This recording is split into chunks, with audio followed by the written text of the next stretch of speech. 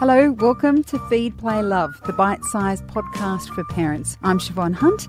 This is a show all about parenting. I speak to experts and carers about everything from fussy eating, toddler behaviour, sleep and more.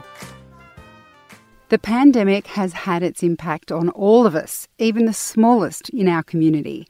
Hannah Myers is a sleep consultant who's been supporting new mums through the coronavirus ups and downs. She's noticed some interesting effects of the changing and sometimes constricting environment. Hi Hannah, how are you?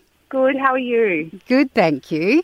Can you tell us, to start with, what kinds of consultations do you do? Like when women are in a hot spot or they're in lockdown, are they mostly Zoom-based over the phone, or how do you do them? So my sleep programs are all over the phone. So we'll do like an initial intake process.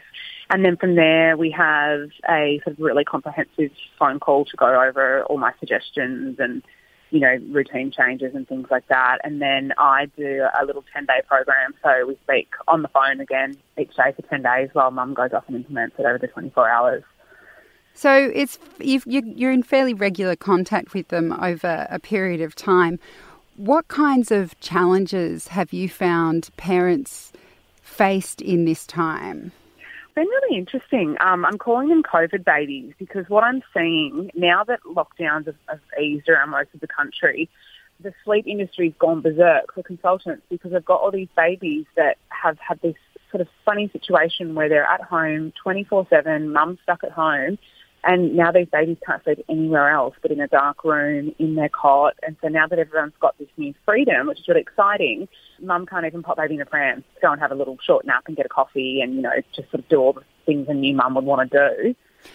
It's so interesting you say that because when I had my baby, I remember all the advice was to stay home so they got used to sleeping in the cot. And our babies were, we were kind of feeling bad that they could only sleep when they were moving. So... Yeah, look, I'm on the fence about this because my clients would know with my routines, I always, if they're on if they're on 2 naps a day, I'll always say just to try and get in the routine of doing one of them out and about because who wants to be stuck at home all day? It's just not realistic, and I don't want people in a situation where they can't leave the house at certain times and they're slave to routines. And also, if there's a toddler in the mix or an older sibling, it just doesn't work to stay home all day. That's absolutely true. Yeah, then you need to go and get your coffee and go to the park with the older one and do your errands. And then, you know, I do like to prioritise some sleep at home, obviously in the cot, at least 1 sleep a day. But otherwise, I think it's really important that parents are able to get out of the house. So these babies, the reason why they're only used to sleeping in the one spot is obviously because their stay-at-home parent was there with them. Have you found that has had an impact on parents as well? Because that would have driven me insane. Same. And it's a really, the mums I'm sort of dealing with at the moment, I'm seeing a sort of a level of anxiety that I haven't seen before because these poor women have been stuck at home. They don't have access to the mothers groups that you would normally have gone to, coffee dates with friends and Gymbaroo classes for Barb and, you know, swimming lessons, and even doctor's appointments were done over the phone. Things just weren't running as normal, and it's been really quite isolating.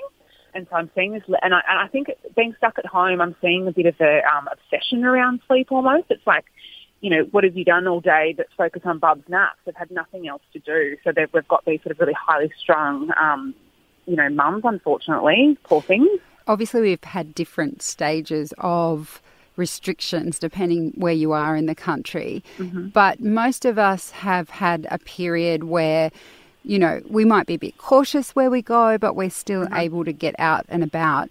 Are you finding that those women, because they've had such an anxious period at the beginning of all this, are less likely to even take those opportunities? Definitely. Like, you know, you would know, you come home from the hospital with your baby and that first outing is like this huge thing. And, you know, like I used to go out and I'd have, like, my husband would come with me and we'd take 200 bags full of things. And, you know, and you slowly build up to a point where you're just chucking Bub in the car and going out eventually. But these women are doing that now, and they've got, like, you know, 6, 7, 8-month-old babies.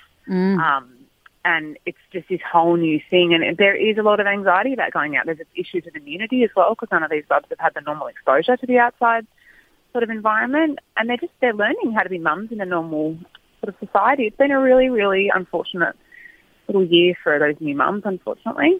Very isolating. Very isolating. And yeah, and as I've said, it's kind of, I think that things that wouldn't otherwise have seemed to bother mums, like, if you could chuck Bub in a pram and go out and do what you need to do and go and visit your family and your friends, I think there wouldn't be such an anxiety around this sleep that I'm seeing at the moment. But yeah, it's unfortunate that it's sort of really rearing its head. I'm seeing all the after effects of lockdown now. And a lot of people during lockdown and the restrictions have been doing lots of Zoom calls, and that's how they've felt connected. I don't know, even without small babies, if that would have been enough for me. Were any of the women you were looking after finding connection online, or, was there anything like that going on? Oh, look, nothing like what you and I would have, kind of experienced a couple of years ago. It was very, sort of your support was very, very scarce. It wasn't happening a lot. I think at the start everyone tried to get in this really good routine of doing your Zoom and, you FaceTime with parents and you do this and that, and then it kind of would ebb and flow. So a lot of these women have had no one to talk to, if their husbands come home at the end of the day, or if I do my catch-up call, then the poor things are like word vomit because they've just been at home on their own. Yeah. But yeah, and apart from the odd little work call or you sort of catch up with your mother's group on that Zoom, which is not very personal, it's been, not a lot going on for these people. What would you say, I mean, there might be mums listening now who've had that experience. Would you have any advice for them sort of going forward? Because I admit that in my mind, I always thought, even though I didn't consciously admit it, I thought this would be all over in a year. I knew that we would be easing out of it, but I didn't expect that we'd be seeing second waves, new strains. The uncertainty doesn't look like it's going to stop this year. No, just get out while you can. The saying, for example, that was all behind everyone and things are relatively back to normal. And then all of a sudden, within the course of a few days, it's lockdown again.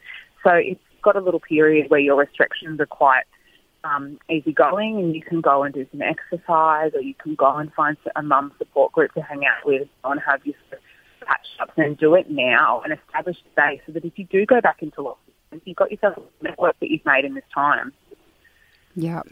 Well, Hannah, thank you so much for your time today. No worries. Thanks for having me. That's Hannah Myers, also known as the Sleep Nurse, and Hannah is one of the experts at Babyology's Parent School. You can book a one-on-one consult with her through the website. Just check out the links in the notes of this episode. Feed, Play, Love is a Babyology podcast produced and presented by me, Siobhan Hunt. I'd love to hear from you, so if you'd like to get in touch, email me at feedplaylove@theparentbrand.com.au. See you next time.